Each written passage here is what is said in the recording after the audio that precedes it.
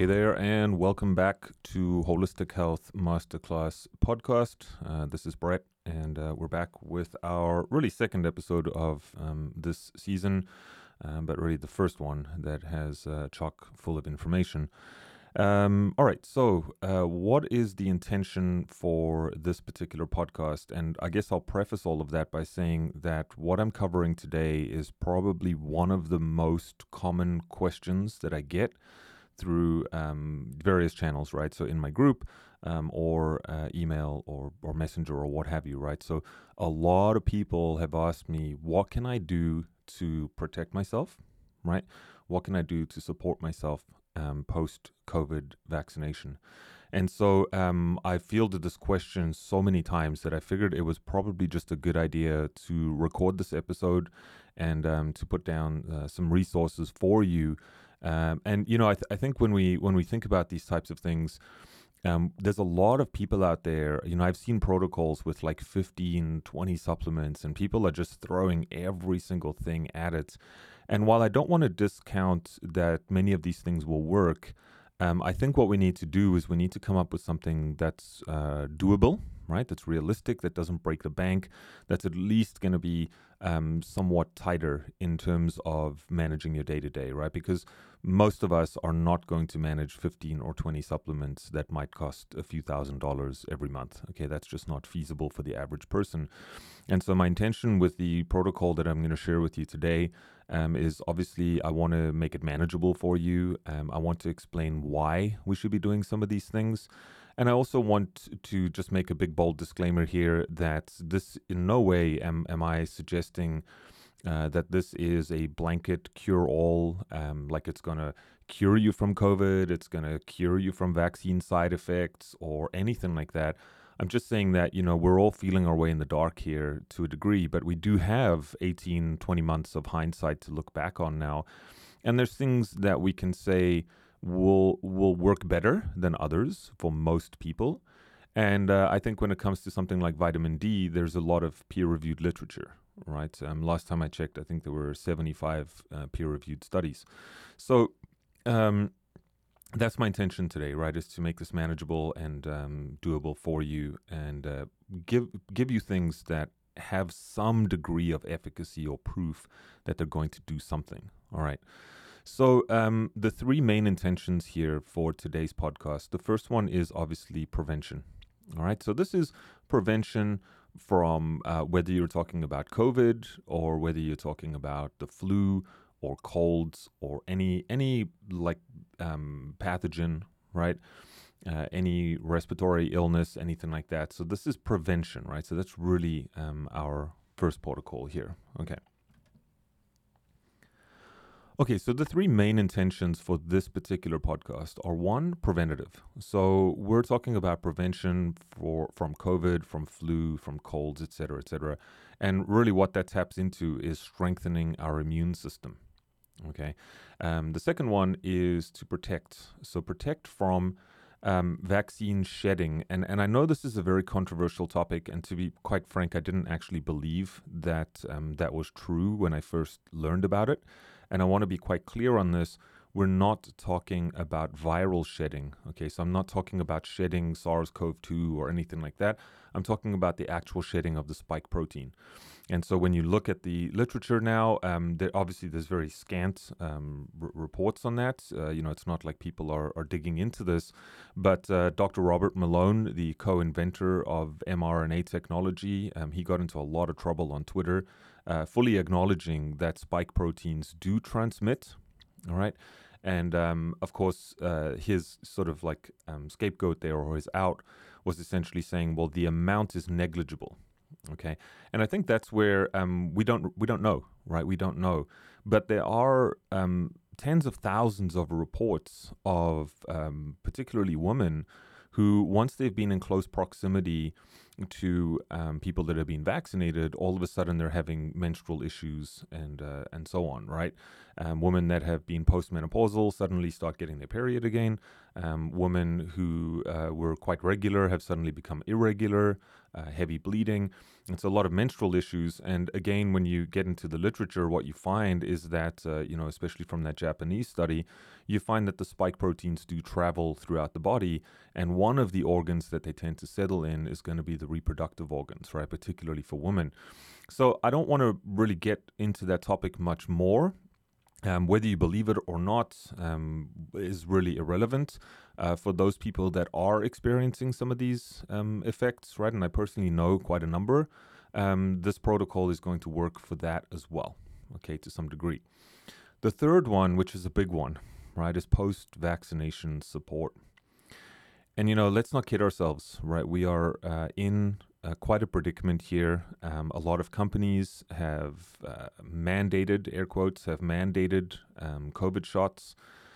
This is happening right now in real time. And I know that there's plenty of people out there that did not want to get the shots, right? They did not want to get the shots, but they did it because they wanted to keep their job.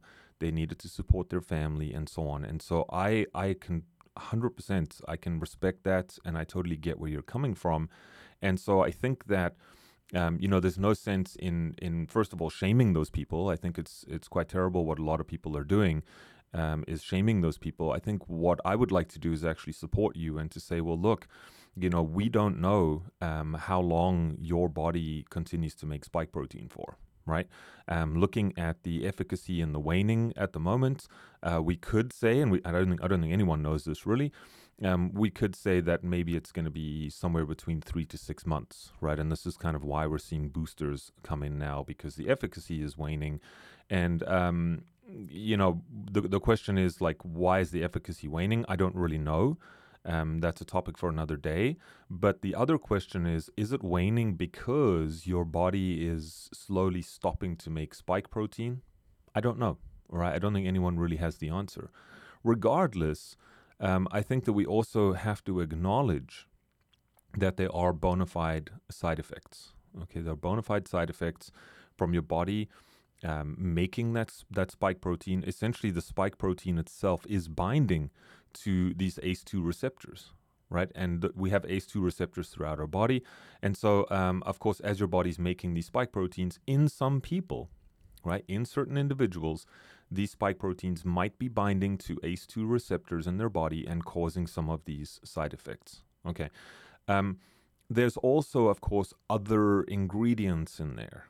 Okay, other ingredients in there, adjuvants, lipid nanoparticles, and so on, that might again be causing problems for certain individuals. So I want to be quite clear on my wording here, all right? Because when you get into the side effects, there's a lot of nuance there with that discussion. We're talking about bio-individuality, so different people, different age brackets, they're going to respond differently. People with underlying health issues, comorbidities, they're going to respond differently. If you are already prone to blood clotting, or perhaps you already have existing blood clots and heart disease, you're going to be more susceptible perhaps. So I just want to be quite clear that, again, what I'm giving you here is something that I feel will work, or at least will support most people. Okay, there's obviously going to be those very severe cases and that sort of thing. And that's where, this kind of falls outside. Maybe that's going to support you, but that's where you are going to have to work with some type of specialist, or, you're going to have to get additional care. All right, so let's kick things off, and we'll start in no particular order, although I think the first one is probably the most important one. The first one on our list here is vitamin D. Okay, so as I said, lots of studies now to show relationships between vitamin D status in the body and your, basically your susceptibility. And what I will say is this, in very simplistic terms, is around 80% in some studies, right? 80% of people who have been hospitalized with COVID have had vitamin D levels that were deficient. Okay. And depending on where you are in the world right now, but if you are listening to this in the Northern Hemisphere, we are coming out of our summer and we're going into our winter. And so this time of year is when your vitamin D levels are typically going to be the highest, or at least they should be the highest if you've been spending time outside and getting sunshine and so on and so on. So as we head into the winter and it gets colder, daylight hours decrease, your vitamin D levels are going to drop in your body. All right. So there's different units of measurement throughout the world, and I don't want to bog us down with the technicalities here. I think that the easiest way to assess your vitamin D levels, or the best way, is to actually get some blood work done. Okay, so standard blood work will test for vitamin D, and of course you can get more expensive testing that will actually look for different types of vitamin D in your body. So basically, when you look at vitamin D, it has to go through two separate conversions in order to be activated, and that happens in the kidneys and the liver.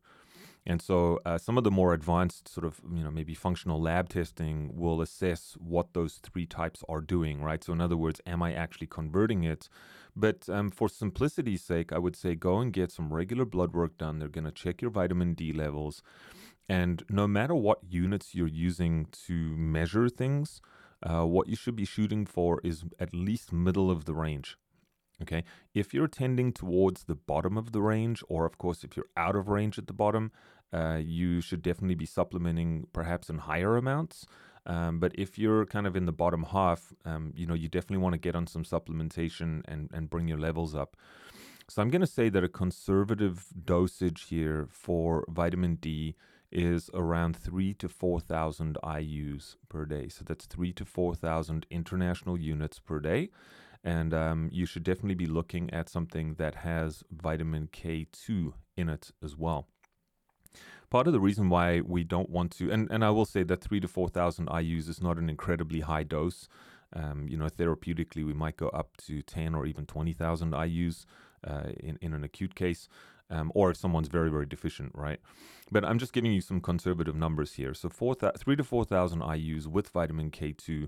And don't worry too much about the dosage of K2, because you can really take quite a lot of it without any consequences there. One thing I do want to say, though, with vitamin D is you definitely want to look for liquids. Okay, so I much prefer liquids. I much prefer drops, and as opposed to tablets. Okay. The reason why I like that, and capsules are fine too. I've been doing this for a while, and I find that the liquids, the emulsification is the best. And so when you look at tablets, if I can give you some kind of visual here, vitamin D is a fat-soluble vitamin, right? So, you can imagine if I dropped fat, like let's just say I had water, and I put oil on that water, right? What's going to happen is you're going to have some big oil droplets form over here. You're going to have smaller ones here, then medium-sized ones over there. And can you imagine if that's something that is not properly emulsified? In other words, those drops are not uniform. And when they're making vitamin D tablets, basically what they're doing is they're laying it out almost on like a baking sheet, right, with their quote-unquote emulsifier. And if it's not properly emulsified, you're going to have spots where there's lots, like very high concentrations of vitamin D, and spots where there's very low. And as they run that through the pill press, what's going to happen is some of those tablets are going to land up with very low doses, and some are going to land up with very high doses. So there's actually been media reports on that, where some tablets are as low as 2 IUs and some are as high as 200,000 IUs. So this would be more of your sort of cheaper drugstore type of vitamin D. And I would just encourage you to perhaps look elsewhere. The emulsification is really, really key.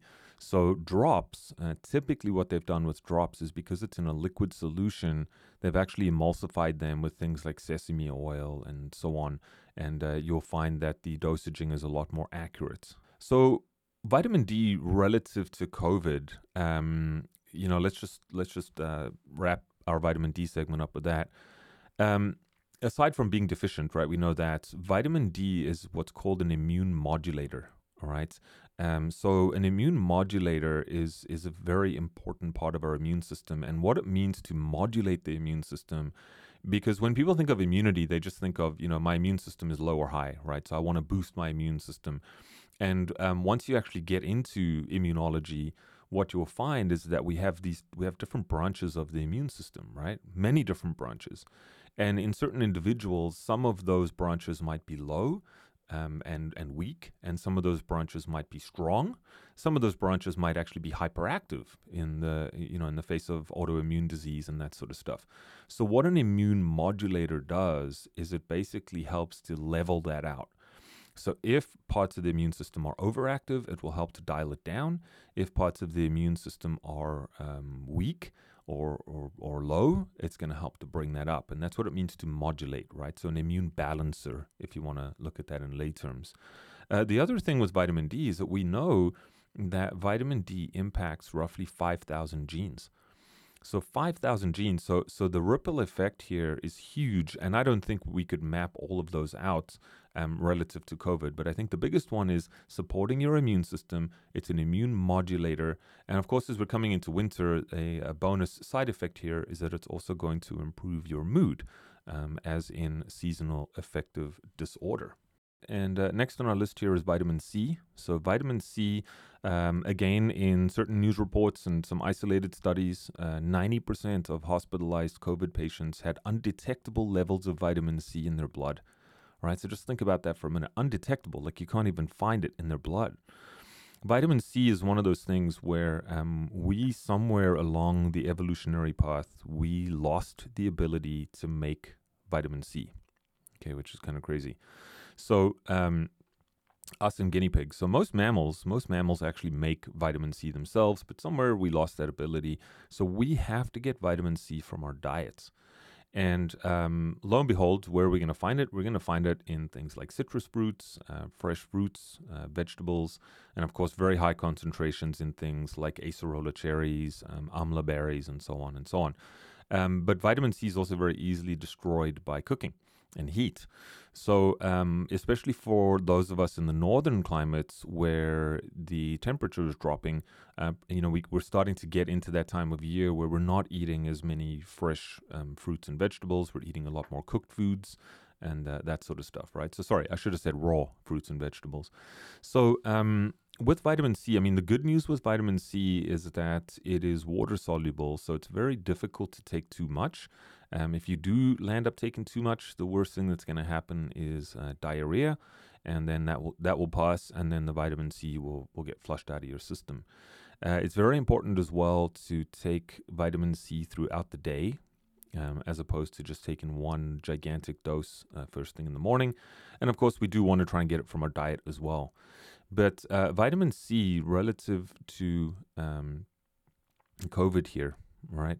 Vitamin C is probably one of the most powerful antioxidants in the body, first of all. And so you find that when you look at the functions of vitamin C, it is very, very, very broad spectrum, right? Very broad spectrum. It's got a number of different functions. But being an antioxidant, what it does is it protects our body, right? It is a water-soluble vitamin, as I said, so it does really protect us more from water-soluble free radicals and water-soluble toxins and that sort of stuff. But nonetheless, it is a very, very potent antioxidant. It is also a very powerful anti-inflammatory. Okay, and of course, that's one of the things that we know about COVID is that it does, there's a lot of inflammation that's happening in a very short space of time. But a lot of people have chronic inflammation, right? So we've got this persistent inflammation, and vitamin C can really help to, tamp that down. Let's put it that way. We do know, and of course, we know that vitamin C is also a very powerful antimicrobial. Okay, so antibacterial, antiviral, anti-mold, anti-yeast, etc., etc. Of course, the challenge is always that if we had to do this in a test tube situation, obviously, you can just keep filling that test tube with more and more vitamin C. So relative to human beings, oftentimes we find that we cannot get high amounts of vitamin C into the body, right? So in other words, we cannot hit that true therapeutic level of vitamin C that would wipe out any virus or pathogen. And the reason for that is that once you start taking too much, you're going to hit bowel tolerance and you're going to have diarrhea and you can't take anymore. And that's where vitamin C injections, right? So IV therapy for vitamin C would come into the picture. I don't necessarily advocate vitamin C therapy for an IV for everyone. Perhaps if you have the means or you feel like you got COVID, perhaps then vitamin C intravenously might be a good idea. But again, we're trying to make this accessible for most people listening here. So, what else? Vitamin C is best taken with bioflavonoids. These are usually included in the products, and there's a whole bunch of them: rutin, hesperidin, quercetin, citrus bioflavonoids. So it really depends. And the reason why we want to take it with bioflavonoids is because the bioflavonoids enhance the absorption and the bioavailability of the vitamin C itself. Okay. The dosage here is kind of all over the place. I would say that the minimum dosage should really be 3,000 milligrams per day. So that might look like a 1,000 milligram capsule with breakfast, lunch, and dinner. That's probably a good starting point. And of course, you can really go up. I would say the upper limit that you really need, and we're not talking treatment here. We're just talking about prevention and supporting yourself. Might be a range here of 3,000 to 9,000 milligrams per day. Okay, so that kind of is about as much as I think I need to say with vitamin C. I think we covered all the bases there. Okay, so moving on to our next one here, quercetin. So quercetin, that is QUERCETIN, right? You can check the show notes as well, quercetin. Quercetin is a bioflavonoid that it's found in fruits, obviously. One of the richest sources of quercetin happens to be cherry. And quercetin works together with zinc, which is next on our list, right? So quercetin and zinc work together. Okay, so I'm going to try and boil this down in very simplistic terms. If you would like to get more info on this, on zinc together with quercetin, you can go on to the show notes and I'll post the blog article entitled COVID-19, Chloroquine, Zinc, and Quercetin. And basically, what we're talking about here is that zinc and quercetin together essentially work very much like hydroxychloroquine, which I know is controversial. But once again, if you click on that blog post, you will actually see that I did an interview with Dr. James Lyons-Weiler on why governments have banned the sale and the use of hydroxychloroquine, so you can dig into that. And I will also not take credit for this blog post. This is a repost from Dr. Peter D'Adamo. So again, it gets quite technical. So simply put, there's a couple of things, right? And I'll just keep it really short here. One is that when viruses, in order for them to replicate, these types of enveloped viruses like SARS-CoV-2, what they do is they bind to the exterior of the cell, and essentially then they have to move inside the cell, right? So they get inside the cell, and then once they're in there, they replicate. And that's basically what happens, right? And then we show signs and symptoms, we get sick, and so forth.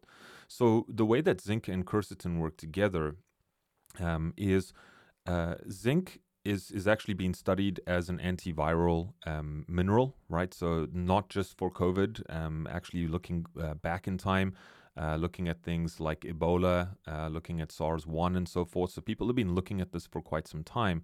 But the challenge with zinc is that the cell does not readily uptake zinc. Okay, so cells don't readily uptake zinc. However, what is interesting is that when you think about, one of the symptoms here of COVID is that people lose their sense of smell, right, and their sense of taste. And that is actually a telltale sign of zinc deficiency, by the way. And so one theory that's out there is when you are infected with this virus, right, and the body senses that the virus has entered into the cells and is starting to replicate, what the body does is it triages all of the zinc in your blood, not all, but a lot of it. It triages the zinc from your blood into your cells in an effort to inhibit viral replication. And that's exactly what zinc does, right? So zinc is going to inhibit the enzymes that will enable the virus to replicate. Okay. The second thing that it's going to do is it's going to change the pH, right? And that pH is also going to prevent viral replication. But as I said earlier, zinc is not, the cells of the body under normal circumstances do not want to saturate themselves or really uptake a lot of zinc. And so we need a way to essentially get zinc into the cells, and that's where quercetin comes in. So quercetin can actually help as what's called a zinc transporter, or more correctly, a zinc ionophore. There's actually other things that will do that as well. Chloroquine, so hydroxychloroquine, that is actually how it works from the science side of things. But the other nutraceuticals here, so quercetin, which we've discussed, which is a bioflavonoid, and you also have green tea, right? So green tea extracts and zinc, right? So quercetin plus zinc is being tested as an antiviral in human clinical trials for the treatment of COVID-19. And I believe, don't quote me on this, but I believe that the prevention packs that they've been handing out in India, I know that they contain zinc. They might actually contain zinc and quercetin together. But we know that ivermectin, okay, again, another controversial topic, but we know that ivermectin also appears to have ionophore activity. And so zinc and ivermectin together, I know for sure that that's what's being handed out in India. I'm not sure about them adding the quercetin to that as well, so don't quote me on that. But nonetheless, we also know that bioflavonoids stabilize mast cells. We know that they would help to control inflammation and so on and so on. So that's really how you use both of these things together. The dosages there, if you, again, we want to do conservative dosaging here. We don't need to go crazy. Quercetin is for prevention 250 milligrams a day. And for treatment, the treatment side of things, you can go up to 500 milligrams a day. I believe you can go much higher than that. You could even get up to 1,500 milligrams, but you don't really need to, right? So 250 for prevention. Zinc is 25 milligrams. And so, again, from the treatment side of things, you might go up to 50 or even up to 75. So just, keep it conservative for the prevention side of things. 250 for quercetin, that's 250 milligrams, and 25 milligrams for zinc. Now, we also know, just to carry on with zinc here for a minute, we also know that zinc is one of the major antioxidants, right? So we've got a lot of antioxidants that are required by the body. The vitamin side of things is vitamins A, C, and E. And the mineral side of things is zinc and selenium. Okay, so ACEs plus zinc. But relative to COVID, we're really talking about zinc and vitamin C are the main ones. Okay. Next on our list is something called N-acetylcysteine, or goes by the name of NAC. This is a sulfur-derived amino acid derivative, and it's derived from cysteine, obviously. And how does it work? What does it do? Okay, before we answer that, again, another controversial topic here. When you look at the ingredients of the vaccines, some independent researchers, right, because the ingredients don't have to be disclosed under emergency use authorization. Okay, they can kind of tweak them, they can change them. And of course, the Pfizer shot now that has been approved, Comirnaty, I forget how to pronounce that, but I don't believe that that's actually made it onto the market yet, but the ingredients have to be disclosed there. But regardless, right, independent researchers, so Dr. Robert O. Young was one of them, and Spanish researchers have looked at the ingredients, and they have determined that there are significant amounts of something called graphene oxide. Okay, so graphene oxide,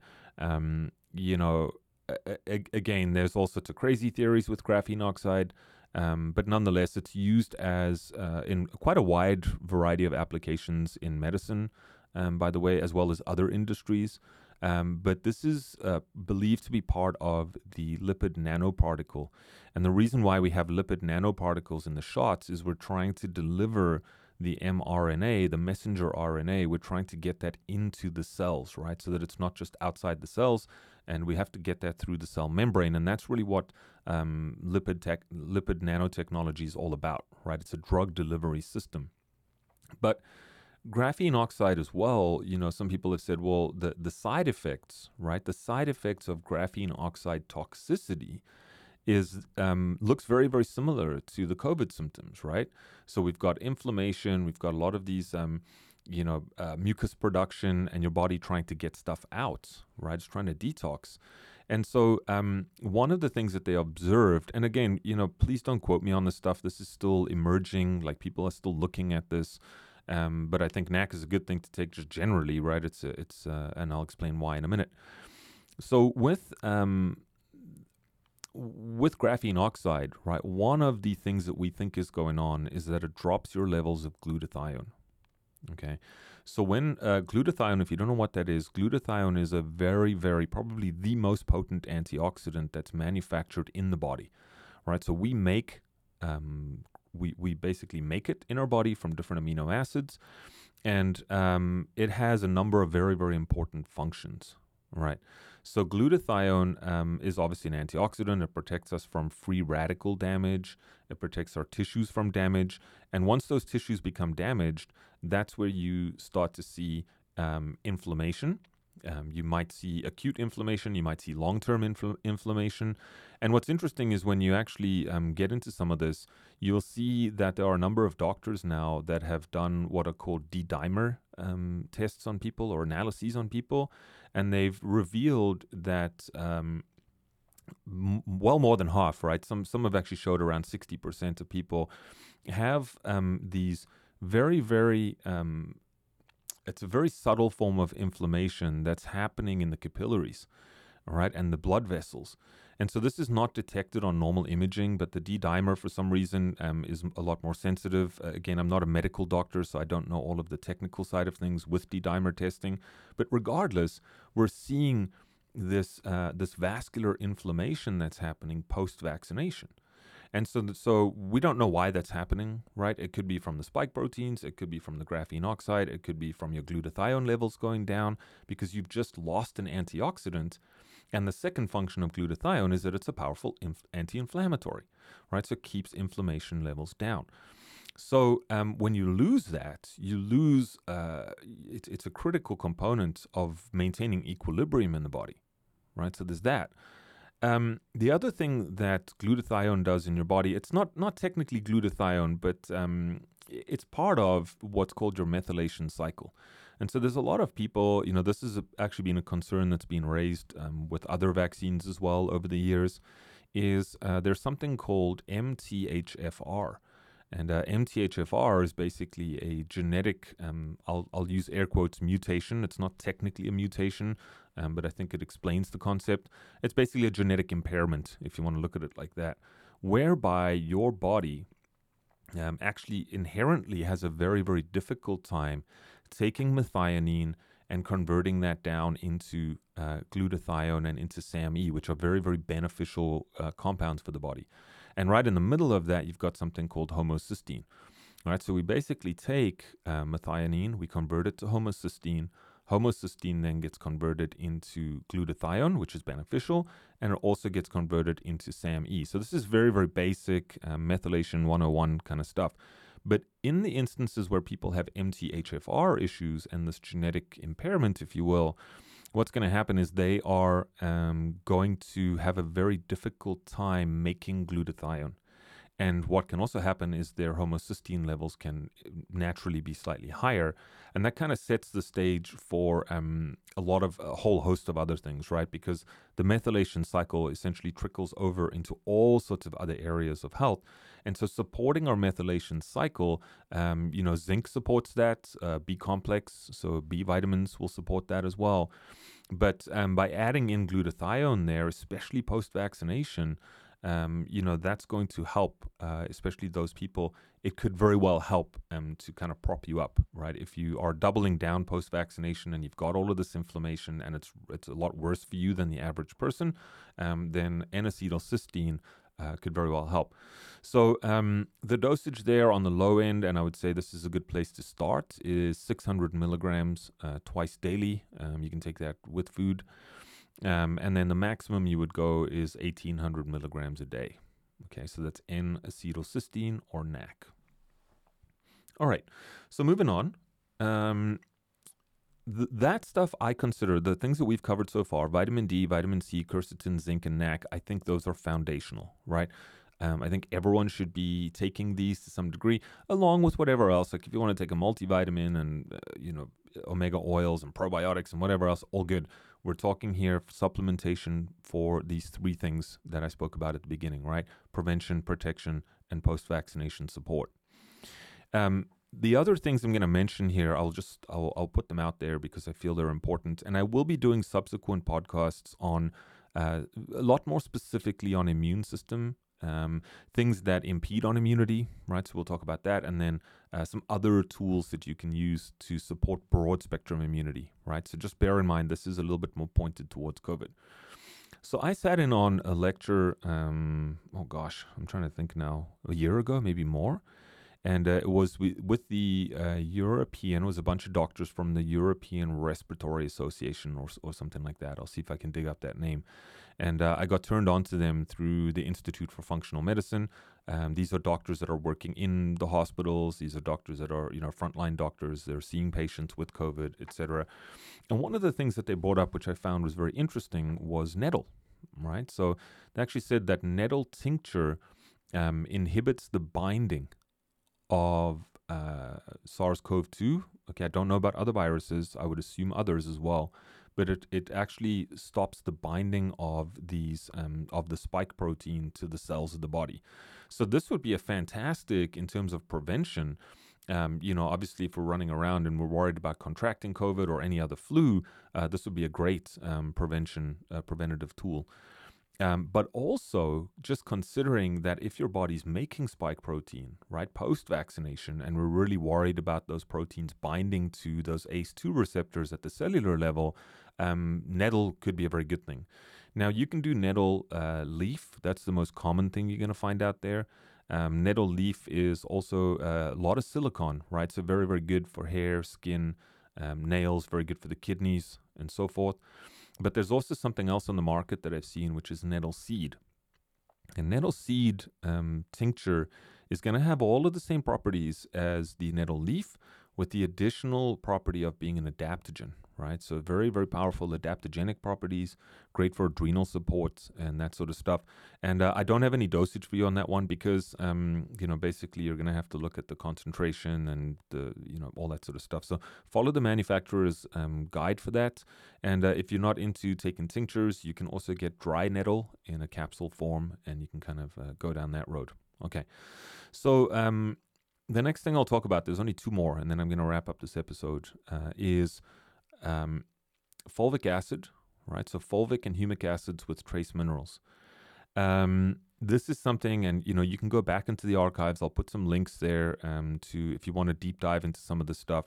And full disclaimer, I do work with Black Oxygen Organics, so I am going to put down an affiliate link there.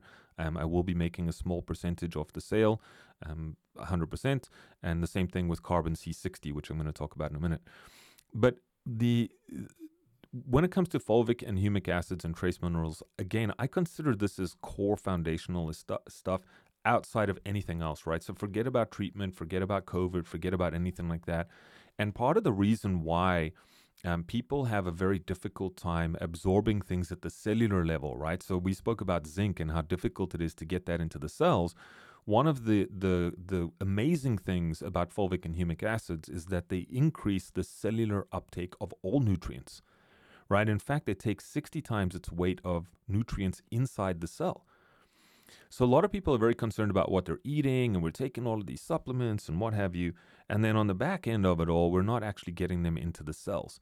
So with something like Black Oxygen Organics, you can choose your own fulvic and humic acids, totally fine. I like Black Oxygen Organics because it's the highest concentration of fulvic acid on the planet, right? The concentration is around 36%. Most other products are around 7 to 9%, somewhere around there. So, it helps at the cellular level with nutrient absorption, right? That's one. But two, it actually helps with cellular detoxification, and it pulls 60 times its weight of toxins out of the cell. So it really helps with cellular functioning. And then it pulls water into the cell as well, which is a pretty unique feature. So you have cellular hydration, but here's where I think, and the reason why I'm talking about it relative to COVID is because once it pulls that water into the cells, it does a couple of really cool things. It takes that water, which is H2O, and it basically splits the water in two. And you now have oxygenation at the cellular level, and you also have the hydrogen side of things changes the pH of the cells.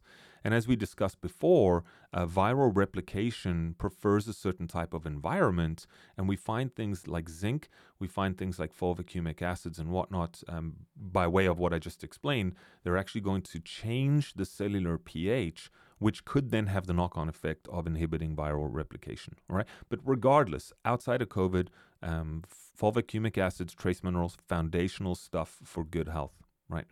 The last one I'm going to talk about is carbon C60. Carbon C60, again, just has so many different functions in the body. I'm going to just plug the podcast down below here. You can listen to that. It's a very in-depth podcast. But one of the features here of C60, and it's kind of similar to the Black Oxygen Organics, but this works at the cellular level and it works on the mitochondrial level. So with a lot of antioxidants, if you're talking about CoQ10, if you're talking about some of these, other things for mitochondrial function, right? B vitamins and so forth, what you'll find is they plug into different parts of what's called the electron transport chain. And one of the things with C60 that I like is that it doesn't plug itself in there. It just kind of really enhances mitochondrial function. It enhances antioxidant capacity in the body. And, again, I want to just say this, like, I'm not saying that C60 is going to prevent infection or treat COVID or anything like that, right?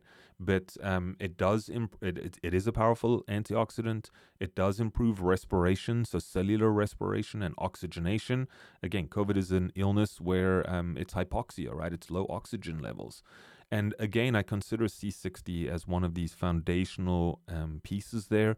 The serving size for that, I'm just going to, I'll put a link there to C60 Purple Power. Love their products from the manufacturing side of things. The people that run that company are awesome. Love them. And you would just take 1 teaspoon per day. That's it, right? You can take more, but again, we're trying to do something that's conservative. So what we have in our protocol, just to wrap things up here, we got vitamin D, vitamin C, quercetin, zinc, and NAC, right? Those 5 are the foundational things. And then these optional things we added on here were nettle tincture, Black Oxygen Organics, fulvic and humic acids with trace minerals, and C60 Purple Power, right? So carbon C60 at 1 teaspoon per day. So I'm going to wrap that up, right? A slightly shorter podcast today, but I hope that you got a tremendous amount of value out of this podcast. That's really the main point here. So what I've done as well is I've made things a little bit easier. Obviously, you can support the show if you want, but also support yourself.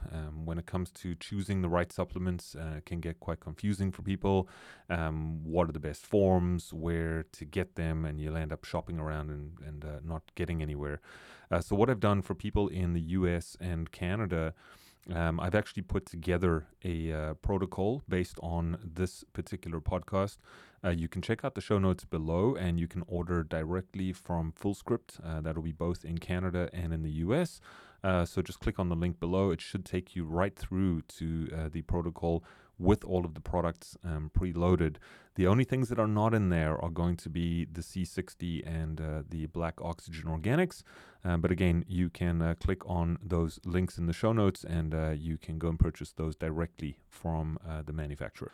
Thanks for tuning in. I do hope that you enjoyed this episode. And if you did, please consider subscribing, reviewing, sharing this with your friends, family, etc., etc. And you have yourself a beautiful day wherever you are.